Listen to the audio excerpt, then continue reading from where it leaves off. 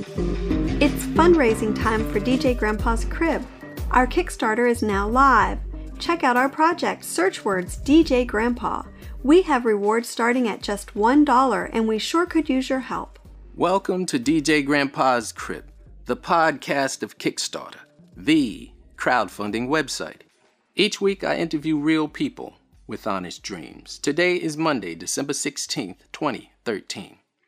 During this week in history, in 1968, the musical film Chitty Chitty Bang Bang opened in New York City.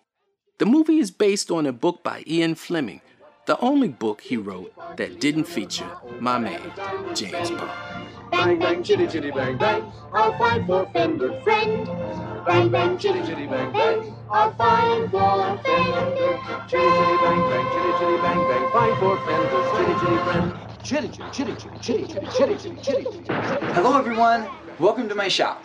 My name is Jerem Rush. I'm an artist blacksmith and I specialize in making handmade items of beauty for you to take home.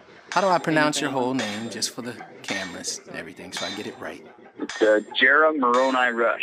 That's a strong name, man. You'd have to be some sort of blacksmith or superhero or something like that with a name like that, man. Thank you. I appreciate that. I like my name. Yeah, because sometimes when your parents name you a certain way, there's only two paths for you, man. There's only two ways to go, man, when you have a name like that. I know, but you're going to be super hot or a dud. And you don't want to be a dud, so you got to strive. That is true. Anyway, enough armchair psychology. Welcome to DJ Grandpa's Crib, and you're on Kickstarter. Jerem Rush, artist, blacksmith, hand-forged beauty. Wow. That is right. That's a lofty title, man. I work hard to get it done. You're working hard for the money. I understand, man. You're not even really asking for that much money on Kickstarter. You're almost microfinancing. No. Now, why do you need this amount of money, though? Well, I'm headed out to get trained one-on-one with a master smith. Right. And I have put pretty much everything I've got into it, and I'm still short a little bit. Total bill is going to be around $3,500 right. for this trip and that training. And as you can see, I'm only asking for about $750. I'm putting my own skin in the game for sure. You don't have long left on Kickstarter. You only have about a week by the time this podcast comes out. So I checked out your video, and you have some beautiful pieces there. Now, I'm starting to believe, while talking to you right now, that if I were a blacksmith, I would believe that each and every blacksmith has his own sort of style, and he could tell another person's style maybe like a mile away. Yes. What typifies your style? Like if I had to, check out the crime scene and I'm like, these were made by Jerem. You will see that anywhere I've got something round, like on the stems of my leaves, something like that, I spend a lot of time making sure I get those very round. The metal begins to take on almost the look of a clay, and it looks soft. And anytime you can make metal look soft, it becomes very impressive. People really like that. It looks very professional. So that's one of my hallmarks. As you see some of my pieces in it, it looks soft. How long have you been blacksmithing, if that's even a word? It is a word, and I have not been blacksmithing very long. I've only been at it about a year, but I've already opened up a school, and I've been training people. And let me tell you what, you want to learn something, you start teaching it. You will learn fast. I'm like, hold on.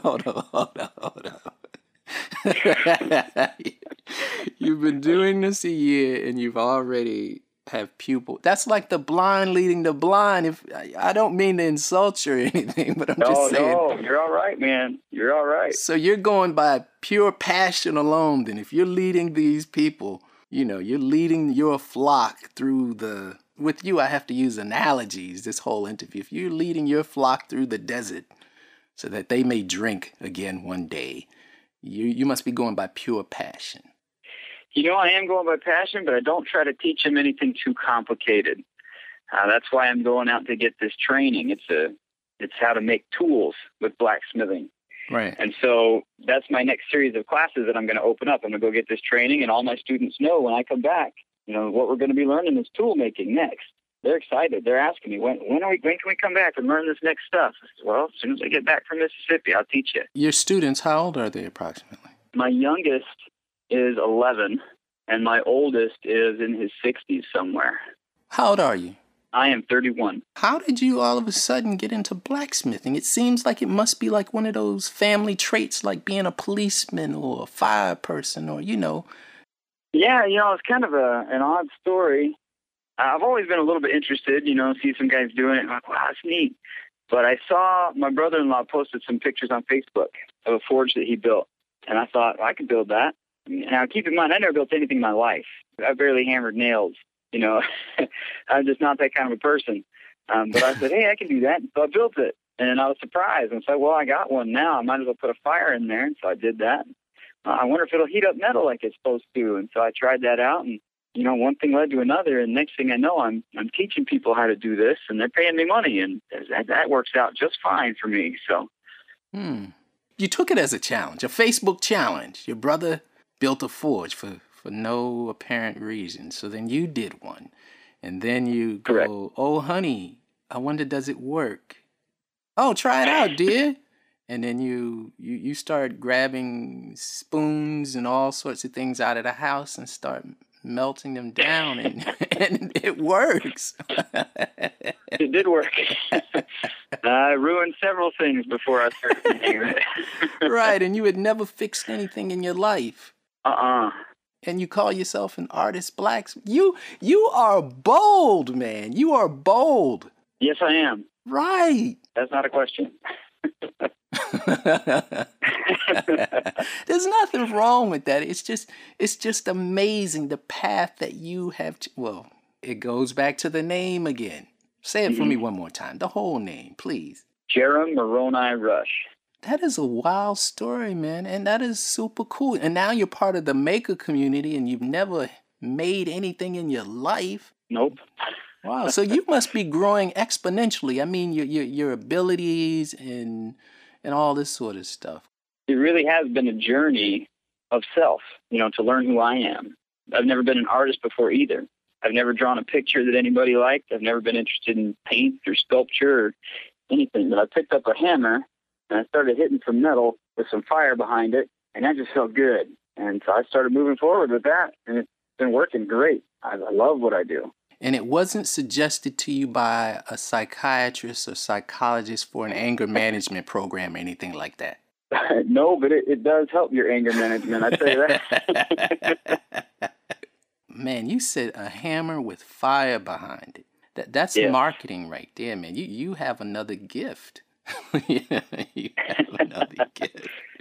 Let's say I'm interested in you on Kickstarter. I'm going through this page. Wow, I don't really see many blacksmiths, only on television and Western movies. So what do you do? I mean, how do you fund? What are you offering people? What's super cool?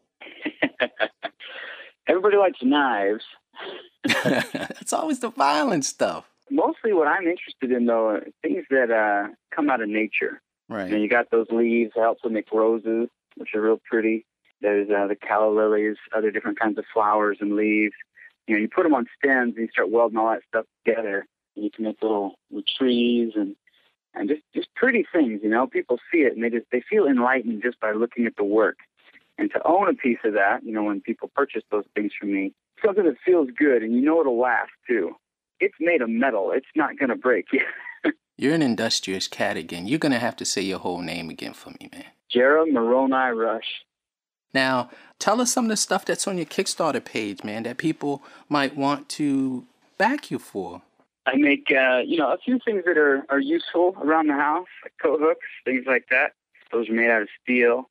I also, like I said, do things with nature, leaves and flowers. Now, what's great about those, I can make them out of steel or I can make them out of copper. Right. And when you make them out of copper, they get very pretty. You can brush them up and they just shine kind of like a brand new penny, but it looks way better than that because it's just something that will connect you with our Mother Earth. Right. And so I got those kinds of things. I also do some jewelry, some rings, some bracelets, and I can make men's styles or women's styles. Right. It's good for everybody. And there's always the variation. I can take a leaf and make a long stem and then put another leaf on the other side. kind of twist those together. And that's something that most blacksmiths don't even know how to do. Just a cool little thing that I found that I really like. Right. Little animals. I got a scorpion on there on my page. I which see. is a little fun deal. Yeah, but you never done anything in your life. I mean, where's all the, No, what's this I haven't. well No, of... I'm trying to figure out what in your life has changed when you saw that Facebook picture and you started down this whole path. I mean, were you ignoring your destiny of your whole name and stuff like that? I'll tell you, like I told my wife when I just started seeing this, right? I had this feeling. I said, if I can forge metal, I can forge myself, and that has really changed me as I've just been working on learning how to make these things. I really have grown. If my wife were here, I'd put her on the phone. She'd let you know. Over these last few months, I'm a different person. And it's not just my strong arm now that she really likes. She loves my blacksmith arm, but oh yeah, I can see that. And you have like the hair and stuff like that. So I can see the blacksmithing look working for you. Right. Now all you need is like an Indiana Jones type hat. Oh my God, man. I got a leather apron that's pretty nice. Hey, Fred, you sure know how to market yourself, man. I like that, man. You're industrious. I know you don't know me at all, man. I guess they would say from Adam, but I'm happy for you, man, and I'm proud of you. And I hear you have the little one in the background while you're trying to do videos and stuff, so I understand that too. So I wish you and your family the best on Kickstarter and the best during this holiday season. You're out of Utah, Jerem Rush. Artist blacksmith, hand-forged beauty, and he has a great Thor's arm. I'd imagine. So go to Kickstarter.com, check out his page. Jaron is spelled Jaron Rush, Rush, like the heavy metal band itself, Rush. And if you can't find it there, always go to DJGrandpa.com where we will post links for this amazing up-and-coming blacksmith of the arts. And I think that's it. Dude, Jaron, man, thanks for coming on the show. Thank you much.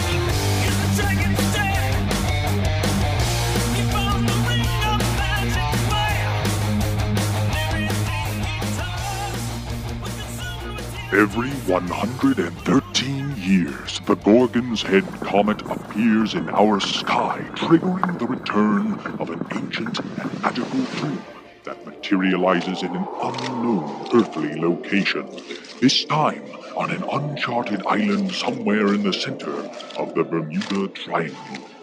Secret societies, you have that leaders, and hot game on Kickstarter, Secrets of the Lost Tomb. That's right. By Everything Epic Games.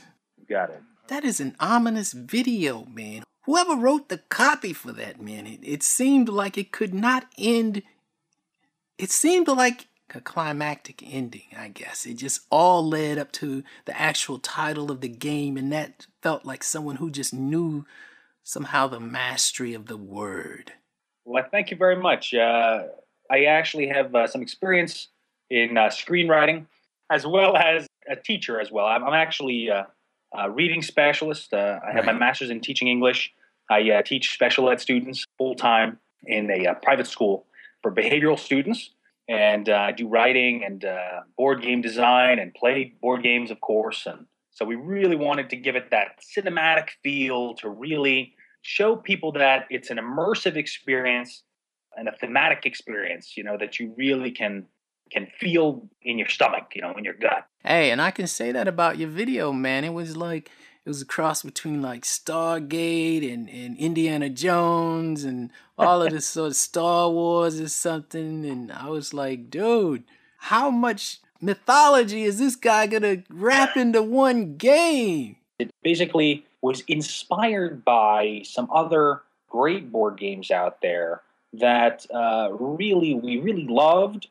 And we kind of said, we could make something of our own and really use the stories and use the inspirations that we have and put it into something for us, and for the fans that we could have and people that really love it. So Secrets of the Lost Tomb is really that pulp action adventure game where basically a bunch of characters, and these characters are really in depth. They all have their own personal background stories. They're all a part of this secret group, this society called the Eternal Order of Perseus. And this group is kind of like a cross between the Men in Black and kind of an Indiana Jones librarian. I don't know if you've ever seen the Librarian movie series, or maybe Warehouse 13. Oh, yeah. I started watching that for a while. They protect ancient artifacts. They make sure that regular, everyday people don't get involved with monsters or magic or the supernatural. They make sure to really kind of keep that separate. And they've kind of been doing that for thousands of years since the ancient Greeks. And basically, this secret society has been always pitted against their archenemy, the Brotherhood of the Drakus, which leads back all the way to when Medusa, the wonderful snake-haired evil lady. Jason the Argonaut, Yeah. And Perseus himself, who lobbed her head off and created a three-tailed comet that basically comes back every 113 years, which brings these mysterious relics and basically this vault where all of these cultures and religions have stowed away all of their things inside of this tomb, which really can fester and really roil inside there. And eventually, the things have to overflow out into the earth. So our adventurers have to go into this tomb on various different adventures and scenario scripts, we call them. And they're all little almost like mini movies that players can choose from, a bunch of different difficulty levels, because some players, they love to have that really hard challenge, whereas other players just kind of want to play casually and pick up the game and sit down with their friends and not have to feel like they're going to die any second. But some players really want that. So we give that versatility of being able to choose and have lots of options for the gamer to do what they want to do in the tomb. You know, they have a set of objectives, and they have things they need to do, but they also, if they want, they can go off and explore a different room or kind of go a different direction. But it is a cooperative game. So all of the players work together as a group to pit themselves against the game itself. The game has its own AI, artificial intelligence, that basically is part of this tomb phase. And the tomb kind of gets its own turn. And the players kind of move all of the monsters and do all that stuff. And then they basically can take their actions again. But from all you told me, this must be like the most exciting game in the world or something. Now for the underhanded question. Is this game any fun now? You've told me, and it sounds mysterious and intriguing, climactic, action from one roll of the dice to another. But is it fun? We call it an experience because when you sit down, you really have the ability to strategize with your friends and say, what's the best way we can complete this objective? Or do we want to split up? Or do we want to work together? You know, and really read these story cards aloud with voices and just really kind of explore and discover things. And basically, every time you move your character, you're going to see a new room. And it's always going to be random every time you play because we have over 50 tiles in the game, in the base core game. And of course, there's a bunch more on the Kickstarter that we have a ton of other content that we're releasing for Kickstarter especially. But these tiles, they really make it so interesting and engaging where the turns just kind of go so quickly that the players, they get their turn, the next player gets their turn, and then nobody's sitting there drooling, you know, and saying, oh, when's my turn going to come up? Because everybody's turn has something cool and interesting that's going to happen. Every time you explore a new room, you get a story card. And these are really cool because they're an adventure and potentially could be a misadventure, we call them, where basically each room has a different kind of a difficulty level. So when you walk into one room, it could be good and all honky-dory, and you could find something cool or have a nice outcome to you. But other rooms, they could be traps, or they could potentially be some really evil monster lurking inside. So everybody gets to read these cards aloud, and you listen to the stories as they develop. And every time we've play tested the game or demoed the game, it gives me chills and goosebumps when I see players engaged and really doing voices and cringing at seeing monsters pop out, and or they pick up a room tile and they just can't stop looking at how cool certain things are. I just love that, and of course, bias. I love the game. I think it's fun as anything. But when I see players play the game, it really gives me that feeling like this is something that people are having fun with. You know, I haven't played the game, and you're making me have a lot of fun. That's all I can say.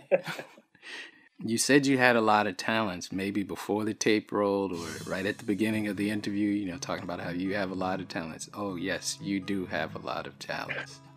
You told no lies there. For anyone out there on Kickstarter, check out Secrets of the Lost Tomb.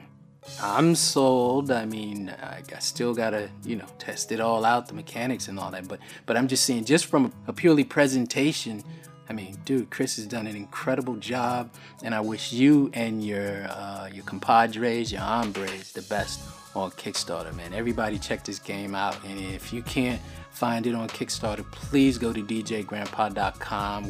We will post links for Secrets of the Lost Tomb. Dude, Chris, thank you very much for coming on the show. It's been a wonderful time. I really appreciate you having me, and it was great talking to you.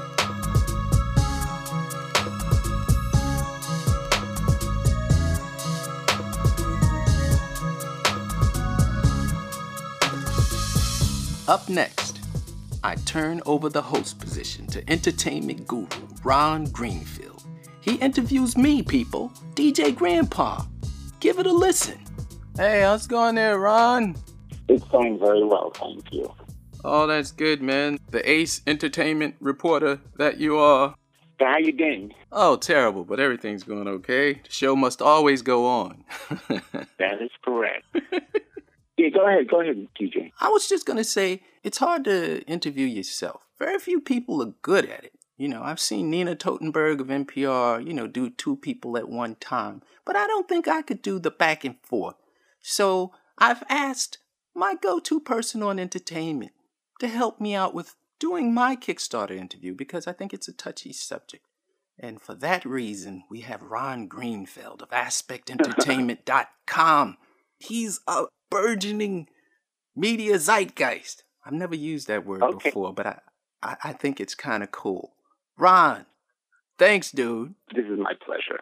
You're in the process of building your platform. So just to introduce yourself, how would you describe DJ Grandpa? What are you about? I've been in this business for 35 years, ever since I was 12 years old, meaning the radio business. Started in Bridgeport, Connecticut at WPKN as a tape cutter. And 15 years nearly at NPR, another 5 at the Washington Post. I've done it all, White House, Congress, all of that. But I didn't have a voice of my own still. And that's what I died for. And so that's why I created DJ Grandpa's Crib. I'm not one who walks away from controversy. I'm not one who walks away from laughter. Meaning that when I mention DJ Grandpa's Crib, it's an idea I had in my back pocket for about 2 or 3 years now. Everybody laughed in my face, you know. Ha ha, you know, DJ Grandpa, that's the silliest name in the world. And I would say, you have to remember, I market to the alternative. I give people a voice who normally don't have a chance to express their voice. And I see an opportunity in that. I see a profit in that. I see a way to build a platform in that. So getting back to Kickstarter, which is pretty much what we do right now, I not only have done the projects that were like $1 million or hundreds of thousands of dollars, which I don't do many of them. I mainly do the projects that are small people who need a voice, who need a platform, who can't get their word out there as big as the people who have the publicists and the infrastructure. Right. I like to help people build their careers. I like to help people have a chance when they may not have all the assets that they need. And so we kind of team up with them. With the whole concept of crowdfunding and Kickstarter and other things like Indiegogo and other crowdfunding sites, yes, sir. People began to see they had a chance to express their voice, to get their projects out there, right, and not go through the traditional mode. Did you see this as an opportunity, you know, where you could be that sort of like go-to person to help those, like you were just saying, to get that project out there? To be honest, at first, like I said, I was looking for a home for DJ Grandpa. It was just this little baby of an idea. Well, Ron, I checked out Kickstarter finally. I'd heard so much about it. I checked it out finally. And clicking through the pages, I thought it was the most incredible idea I had ever seen. I wished I was part of it. And I guess at first, I only thought about myself, really. But I woke up one night and I was like, I don't want to do that anymore. I said, all of my colleagues, everybody I work with, I view them as corruption. I'm always enabling their ideas, but they never seem to pass it. What do they call it? Kick it forward or something? Pay it forward. They never seem to pay it forward. They never seem to give DJ Grandpa a chance. It was always, you have to make us stars because that's what you're good at. You're this, you're that. But whenever it came to my ideas, whenever it came to my dreams, I had a whole lot of people around me, including family, everyone who would gladly just stand on the sidelines and see me fail. And I don't wish to sound negative. That's just how it is in my world. And so when I started DJ Grandpa's Crib and I called it the podcast of Kickstarter, I wanted to help other people who maybe they had that same type of feeling, of people just watching them fail when they could actually do something about it and maybe give them a chance, just a leg up to achieve their dreams. Because I noticed in my year producing this cast on Kickstarter, all of our services have been for free. I love to say that, by the way. And, all right. And we've raised roughly $1 million for nearly 350 project creators on Kickstarter. Because I always have to remember that this is a business. Kickstarter keeps saying it.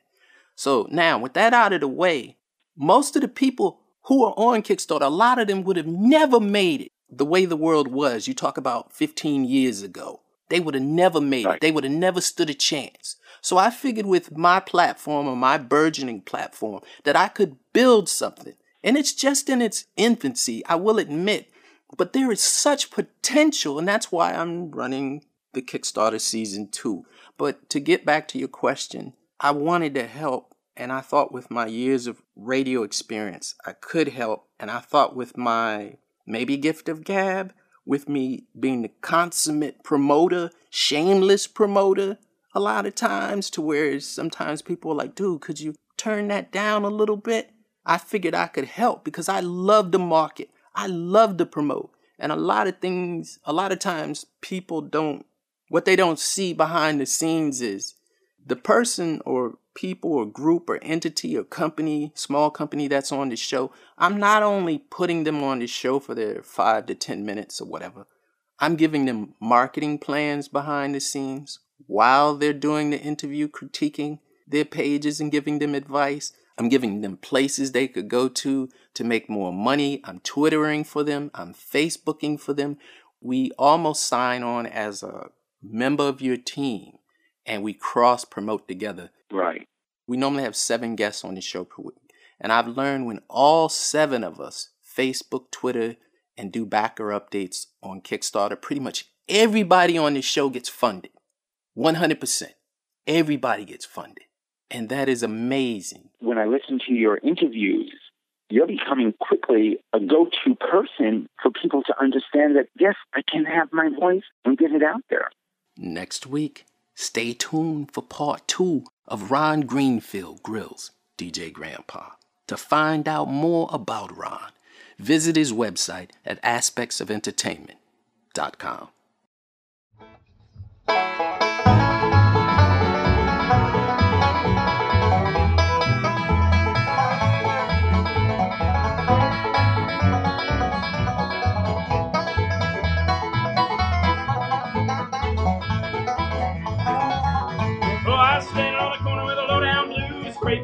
In the bottom of my shoes, honey, let me be your salty dog. Oh, let me be your salty dog, and I won't be your man at all. Honey, let me be your salty dog. Hello, Nick. Good. Thanks for calling. Always like checking out Nashville. Cool. Yeah, Nashville's good, man. Just got home. Happy to be here. Yeah, I hear you just moved to town not too long ago. Well, I moved to town in January, so yeah, not too long ago. I've been here almost a year. And how do you like it? Yeah, where'd you move there from? I moved here from Boston. I went to school up at Berklee College of Music, and then I worked there for a year after graduating. And when I moved down here, I moved to just be part of a different music city and sort of pursue my career as a performer. I spent a lot of time on the road. I played with a few different groups this summer, and now I have a full-time touring gig with Nora Jane Struthers in the Party Line. I checked out your YouTube channel and I saw you playing with a lot of different people. Yeah. Yeah, it was some nice bluegrass music there. Thanks, man. You're going to do a solo album of your own now on Kickstarter? I'm going to have a band in on some of it, but it's my first record with, of music of my own that I'm putting my name on the front of. I do a lot of work as a sideman, and this is going to be my first release under my name. Last night I dreamt that you and I were back together. I held your hand so gently in my own. Heard you say we'd never part as I pressed you to my heart. And I woke in tears to find myself alone. Now if I should one day. So what's your primary instrument? I saw in a couple of videos it seems like you switched around a little bit. So. Yeah, my primary instrument is guitar. That's what I grew up playing, and that's what I went to college for. That's what I really love to play. When I'm out on the road, I get a lot of work playing the bass, and right now with Nora Jane's group, I'm playing mostly the bass and some guitar. But I want to use this record as a chance to sort of showcase my guitar playing and really express myself through that instrument. What does this record mean to you? Like I said, it's sort of the first piece of work that I'm doing where I get to be out front and where I'm playing guitar, and I feel like I've reached a point in my playing in my career where I want to have a piece of work that is my own and that I can look back on and see that, when I moved to Nashville and started hitting a good stride, I got to go in the studio and showcase some of that work and sort of document it, and I'm getting some of my good friends and some of my favorite musicians to be on it. I'm excited to have them showcased as well. All right, you're going to have to give me a few names, man. You're talking about Nashville's finest. I need to know who these people are, man. You got it. It's this fella, Christian Settlemeyer, who's playing the fiddle. He's great. He's played with the Green Cards and the Farewell Drifters, and he plays with a group called 10 String Symphony now. On the banjo is going to be Kyle Tuttle, and Kyle and I met at college, and we hit it off immediately, and we've been playing in groups and traveling together for the past 5 years or so. Mm-hmm. We get along and play together real well, so I'm excited to have him be a part of it. And then Ashley Caudill is going to be playing the bass. She's a great bass player. She also went to Berklee, but she went a little before I went. I met her down here in Nashville. And Ashley is also a great singer and songwriter. And then having my buddy from Michigan come down and play the dobro, his name is Mark Lavengood. And he plays with the group called Lindsay Lou and the Flatbellies up there. And I did some touring with them this summer, and Mark is an amazing player and just an incredible person to be around. He's got this great energy, really positive attitude. And so I wanted to get him down to be a part of the project. Is this going to be mainly an instrumental bluegrass album, or are you going to be singing on it any? It's about half and half. I got 6 instrumentals lined up right now that I want to do, and then about 5 or 6 songs. A few of them are my own, a few are traditional songs, and I might have someone come in, a friend of mine, Rachel Davis, come in and sing a swing song. Do you sing any? Yeah, I'm going to be singing lead on most of the stuff that has vocals. You going to do Tom Dooley or anything like that? The only traditional song that I want to do is a Flatt and Scruggs song called If I Should Wander Back Tonight. Do you have any expectations for this album? Like you think it's going to do X, Y, Z? I want it to be an album that comes out of, a young acoustic guitar player. There's not too many young acoustic guitar players out there putting out records like this. And so I wanted to sort of resonate with that flat-picking guitar community and with the bluegrass community. Really what I want is to have a product of my own that I feel really proud of, that showcases what I do best. And for anyone out there who loves country music, who loves bluegrass music, who loves Nashville, who'd like to hear some of the finest young pickers out there, go to Kickstarter.com and check out the debut record with Nashville's finest. Thank you very much for coming on the show, sir. Hey, thanks, DJ Grandpa. Thanks for calling, man. Every day there hangs a cloud over my side of the mountain. The other side is sunny all the time. Often people say, oh, that was a great idea. Where'd you get it? And you go, oh, it just popped into my imagination. Well, what if there was a source for that? And what if there's a place that all starts? But remember, Frank, it is never about me. The story is always about you, and I checked out your video. Dude, it's super cool. It was almost like you were too cool to talk to me, man. I listened to the music. I saw all the animation and stuff. Very well done. The Looking Glass Wars / Hatter M. Very cool, man. Very cool. Thank you very much. I appreciate that. We should tell the people what is the Looking Glass Wars about. The Looking Glass Wars is the story of a little girl, Princess Alice Hart, who's enjoying her 7th birthday when suddenly there's a violent coup led by her evil Aunt Red. Right. Her bodyguard, Hatter Madigan, he whisks her to safety through the Pool of Tears. Now, the legend is the Pool of Tears is a portal from Wonderland to our world, but sadly no one's ever come back. And they get separated, and Alice shoots out of a puddle, and she ends up in Oxford, and she meets this guy, Charles Dodgson, who wants to write a book about her, but he changes it, and even changes his name to Lewis Carroll, and completely betrays her. Out of another puddle, shoots the bodyguard. He ends up in Paris, and he goes on a 13-year quest. Now, the graphic novel tells the story from the bodyguard's point of view in our world for his 13-year quest. The novel is when he finds her, reunites with her, and brings her back to Wonderland to fight for her rightful place as the true queen of the queendom of Wonderland. What about you and Kickstarter, though? Does your publisher or would your publisher like what you're doing on Kickstarter? I mean, do they turn a blind eye? I am not using a publisher in my series. So here, I'll tell you exactly how it came down. So my publisher publishes my prose novels.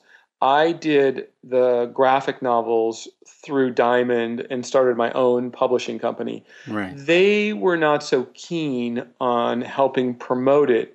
And I knew that if I promoted my graphic novel, it would bring readers to the prose novels. And I would go to all the conventions, comic book conventions. And I discovered at these conventions I was selling more prose novels than graphic novels, and shaking hands. And so I really tried to make a convincing argument to Penguin that you should be at conventions.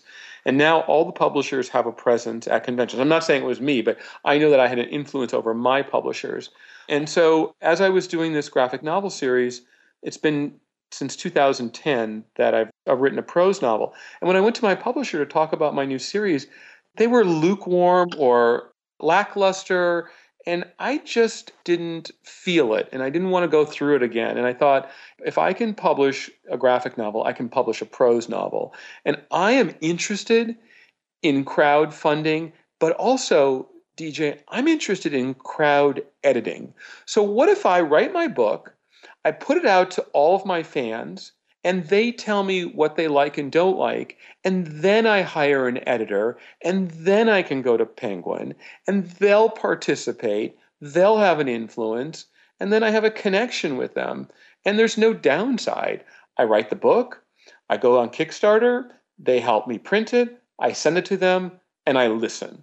But you're being controversial again. I mean, that's not always rewarded, I guess. What part of it? What are you talking about? I mean, about giving the crowd a chance to edit before Penguin gets a chance to edit. I don't see that going over necessarily well. I mean, I see it going over well when you're a success. Hey, you know what? Yeah, I suppose it's sort of risky, but look at when I hire when Penguin is my editor or Egmont in the UK, basically they say, here are our suggestions. They've made the deal with the book. So yes, if the book didn't turn out, or if I somehow took the wrong advice, but instead of one editor telling me, I'm going to collect these people, and whatever the through line or thought or consideration is, and then I'm the author. The great thing about being the author is I decide if I like it or not. And that's with Penguin, Egmont, my British publisher, or my mom, or a fan. It's all the same. It's all voices and people's opinions, and if it makes sense to me, I'll do it, and if it doesn't, I won't. The point is that Kickstarter is a platform now. It's not so much about raising the money. It's not that. It's about the conversation.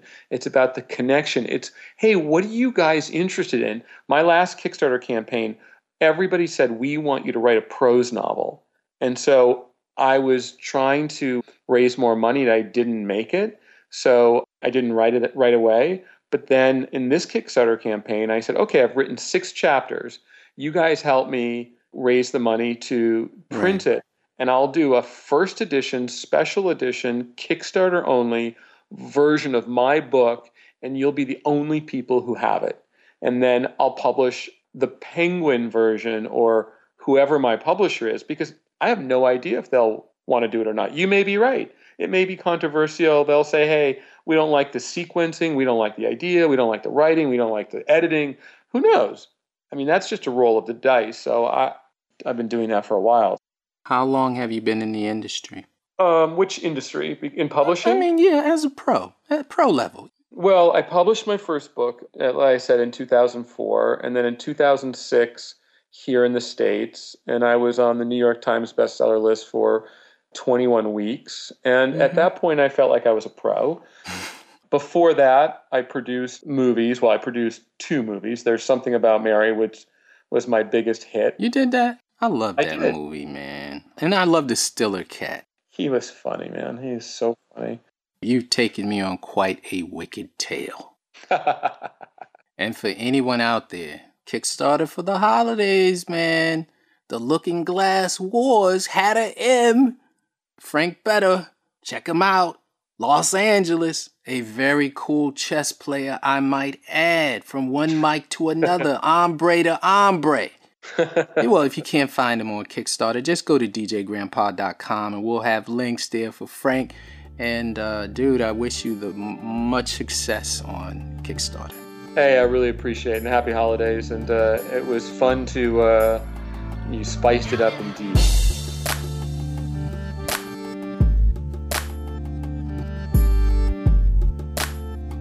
Up next, Rick Seward, our expert on all things games. Welcome, Rick, and I'm ready for you to teach me something new about games. DJ Grandpa here. Hello. What do you have to tell us, Rick?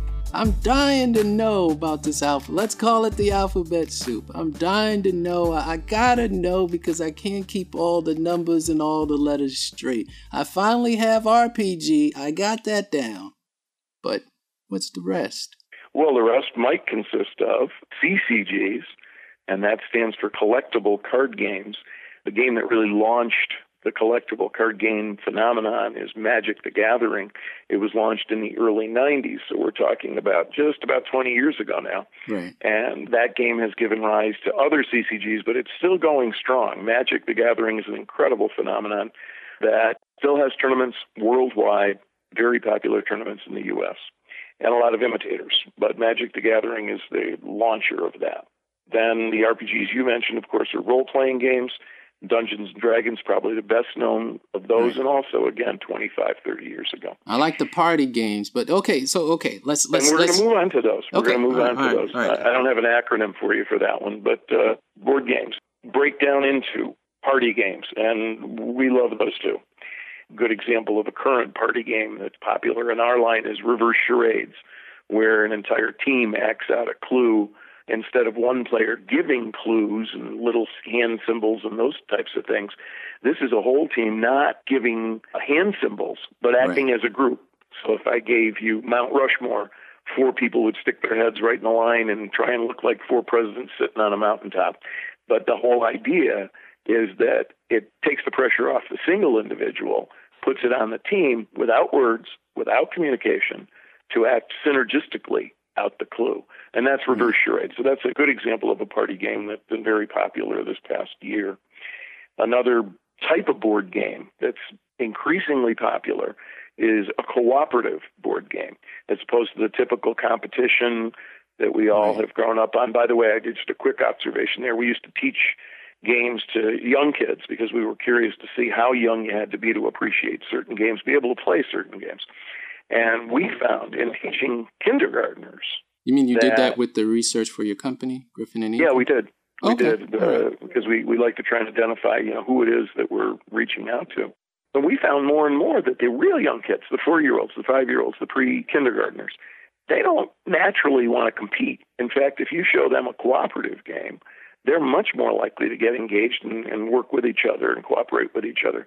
We start to make these kids competitive by how we introduce subjects in school, how we play games and the other kinds of things, outdoor games, recreational games, as well as board games. But that competition, we inspire that starting at ages 6 and 7, first grade, second grade, that kind of thing. So cooperative has become an interesting genre much more recently that adults are interested in. We have a game, for instance, called Defenders of the Realm, where you can play it with 6 people at the same time. They take on roles, but it's not an RPG, mind you. It's on a great big board, and these characters all bring a certain set of personality traits to the game. You have a dwarf, and you have an elf, and you have a barbarian, you have a big physical person typically, and wizards, and they bring these cooperative skills to the game, and they try and defeat the Dark Lord's minions. Well, the Dark Lord is played by the game itself, so the game has intelligence, and you're all working to defeat the intelligence that's built into the game. Pretty sophisticated stuff, but definitely something that's very popular. Now, are these games kind of like the warmonger type of games? Like I've seen steampunk games like that where they have these miniature figures all over the board and they're competing with strategies and stuff like that. And that's almost still another genre, the miniatures, as you appropriately called them. Right. And Warhammer is probably the best example, again, equivalent to Magic the Gathering or Dungeons and Dragons. Warhammer is that war-type emphasis with using miniatures, using painted miniatures. And I know some of the crowdfunding that's gotten the most attention because it's raised $1 million or $2 million are some of these miniatures games that have been developed in the last 12 months that have raised that kind of money on Kickstarter or other crowdfunding. Zombies are a particularly popular type of miniatures game that's done very well in the past year or so on Kickstarter. I asked you to come on this show because you've had roughly 20 successful Kickstarter campaigns. With that being said, I keep getting these emails or questions about how do I enter into the gaming industry? I want to start my own gaming company. I have this idea. How do I find a graphic artist? How do I do this? I keep referring them to Instructables.com because I figure that's a DIY community and there's so many people there who've kind of done it all and who've already done all the thinking for you and they kind of help you push your ideas along. Is there any guidance that you would give to a first-time gamer? We get similar types of inquiries, actually, that I get directly. We usually get them passed to us through customer service emails. I came to this career, if you will, out of a completely different background. So a lot of it has been do-it-yourself for me personally by hands-on, taking the plunge and figuring it out. I don't necessarily recommend that to everyone because it takes a lot of time and it does take some capital because raising the money via Kickstarter is certainly a great way to go. And many times you can raise a nice sum of money, but you're still short of what you actually need when you figure out that there's more to doing a game than just the game production. And lots of times you can get a quote these days a lot more easily out of Germany or China. And of course, we do a lot of work in China. But that doesn't mean that you've got a fix on everything that's involved because you obviously have art and you've got graphics and you've got the hard production costs, which might involve various things besides printing. It might involve plastics and molds and it might involve stones or metal or wood commonly. So you're dealing suddenly with this plethora of factories in China, and sorting out those pieces takes a while. Shipping plays an increasingly bigger role, not only just getting the games from China to you, but then factoring in the cost of shipping them out to clients and that sort of thing. So I can only say that we have helped a number of designers, first-time designers, in getting themselves organized and taking them through Kickstarter. We'll do it as a cooperative deal between our company, Eagle and Griffin Games, and first-time designers. We've done this with a number of games. Of those 20 successful projects that we've done, probably half have been with first-time designers that we've taken through that process. And most people find, unless they have a lot more time on their hands than the average person, that they would like to come up with the ideas, and then they'd like to be involved in the process of making decisions about what's the packaging going to look like, what's the graphics, what are they going to consist of.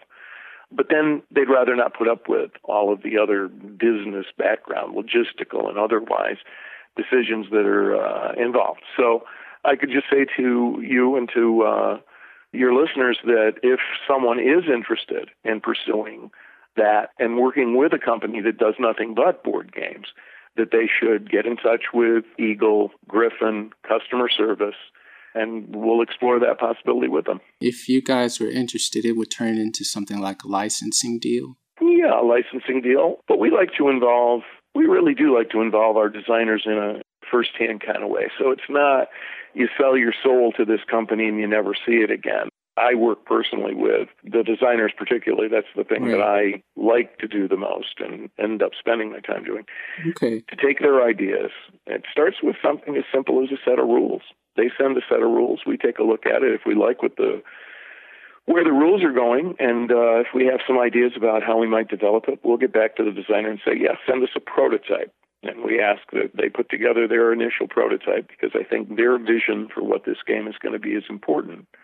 And then from there, we'll play it. We have playtest groups consisting of different types of folks, so coming from different backgrounds, from different likes and dislikes as far as games are concerned. And from that, we get a consensus of, yeah, we should pursue this, or no, there's really not quite enough there yet. Okay, let's say I bring, I'm this neophyte, and I bring this game to you, and I have my prototype and my rules and all of that. How long is it going to take me to get my game to market? I'm like in a rush. I mean, you're interested in all... Yeah, I know that, but that's why I have to ask the question. How long is it going to take me to get out there on Kickstarter? Okay, we can break it down a little. The first thing you're going to do is send a set of rules in. And that set of rules, it'll take us anywhere from a week to a month to find the time for a couple people to read those rules. Because we want... You guys are thorough. I understand. No, I want to know. Let's cut to the chase. How long is it going to take to get my game on Kickstarter? You're going to try and pin me down, huh? Yes. I would say before you'd see an active Kickstarter campaign, you're talking 6 to 8 months. And before you'd see a game in publication that you can put on your table and play with your neighbor, you're talking 12 to 14 months. Thank you for hearing that question. That was nice of you. And believe me, you would not be the first impatient neophyte to bring that question to us. They're all impatient. That's why I had to say it like that. You can't get around that one.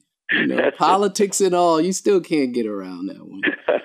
Fair enough. Okay. All right. Okay. Well, I got some information for the community. They'd want to know if they brought a game to a gaming company, what could they expect? So, I'm glad you've come on and I'm glad you've set the record straight and you looked me straight in the eye and you answered you tried to waver a couple of times, but you tried your best. You told as much of the truth as you could stand. And I thank you for that. Of course. Very, very welcome. And that's where you come in. We know you have good ideas. What you may not have is a sturdy box full of the things you need to get those ideas out of your head and onto a board. And we happen to have just such a box. This could be the start of something beautiful. Check out Eagle and Griffin's latest Kickstarter, the Game Designer's Toolkit, only on Kickstarter for the holidays. After that, who knows? Perhaps what starts out as a bunch of pieces in an ugly brown box will become the next hit Eagle or Griffin game. Pretty new box art and all.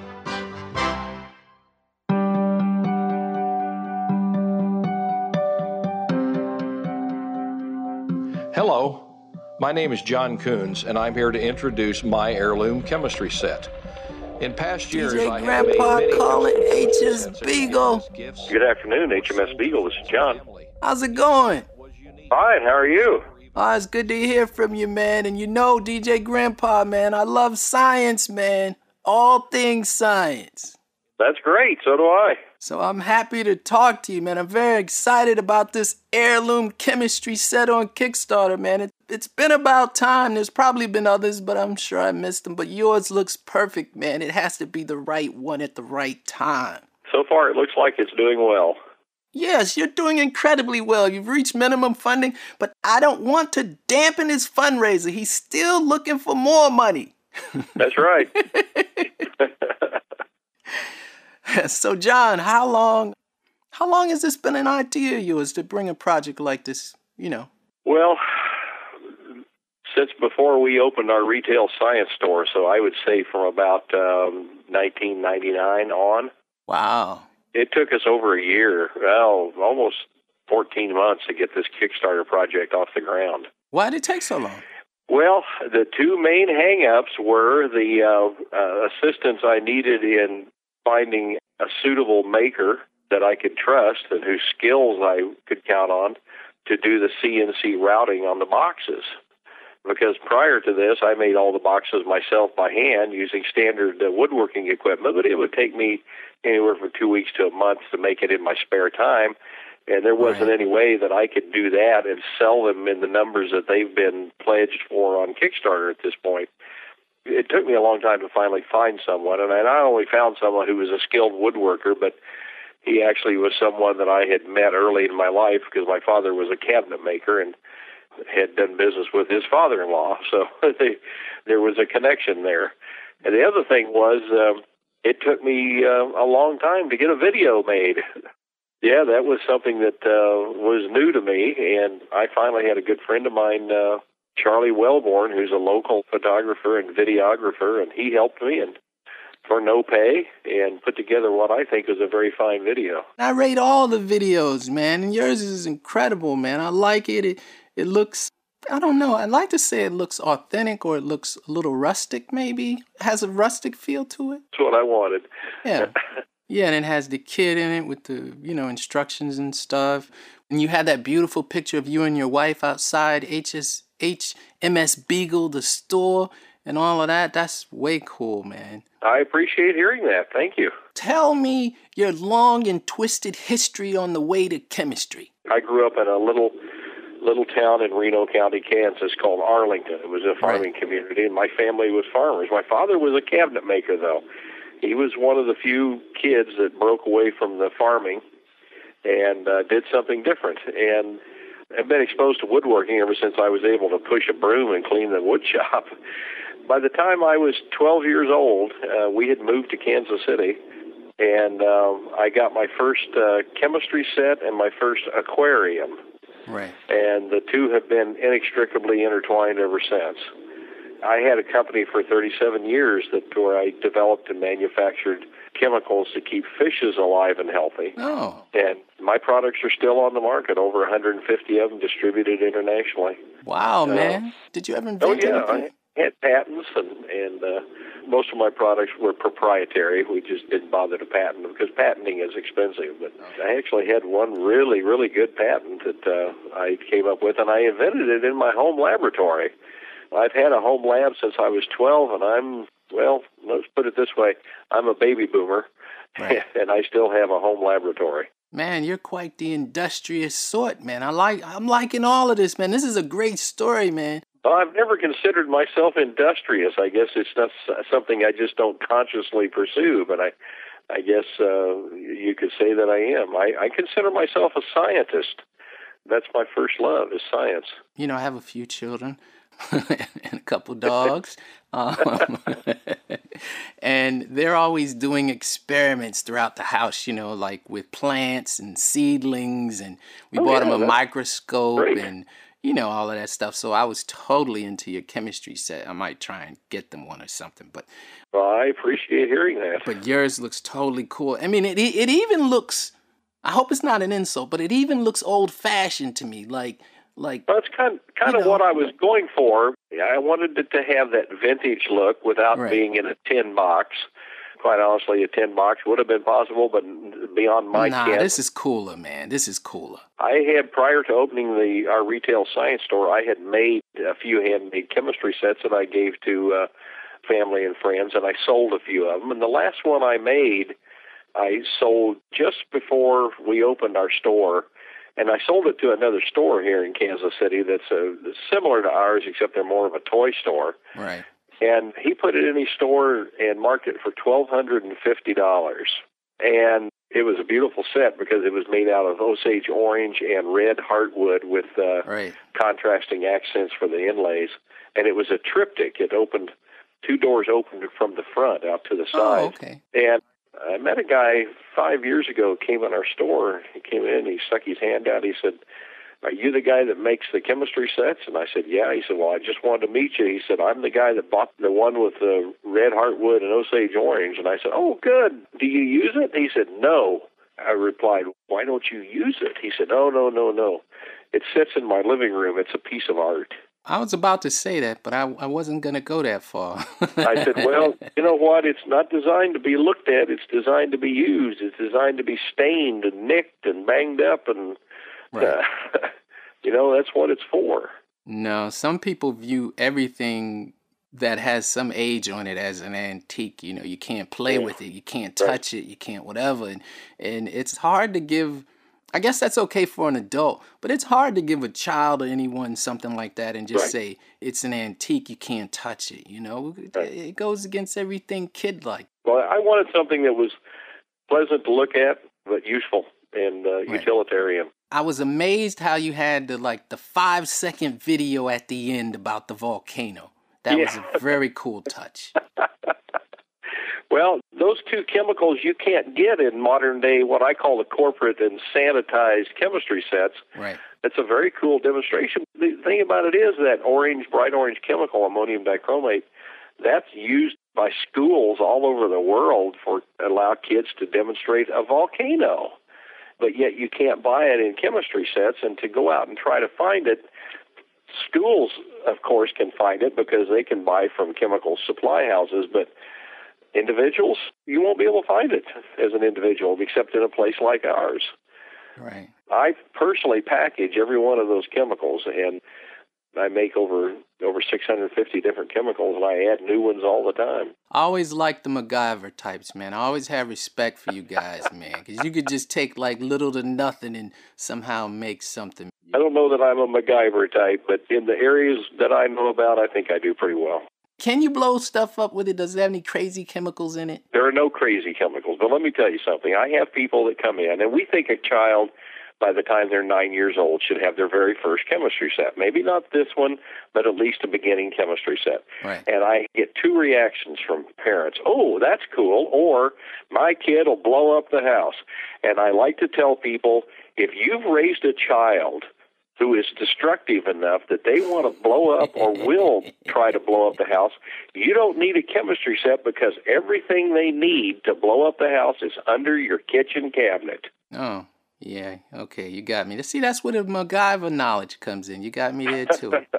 I didn't think they'd blow it up on purpose, though. I thought it would be like... No, I understand that. And like with any chemical is dangerous if not handled properly. Yeah. I mean, even water is. I mean, I like to tell people you can die of hydrogen monoxide poisoning. It's otherwise known as drowning. Right.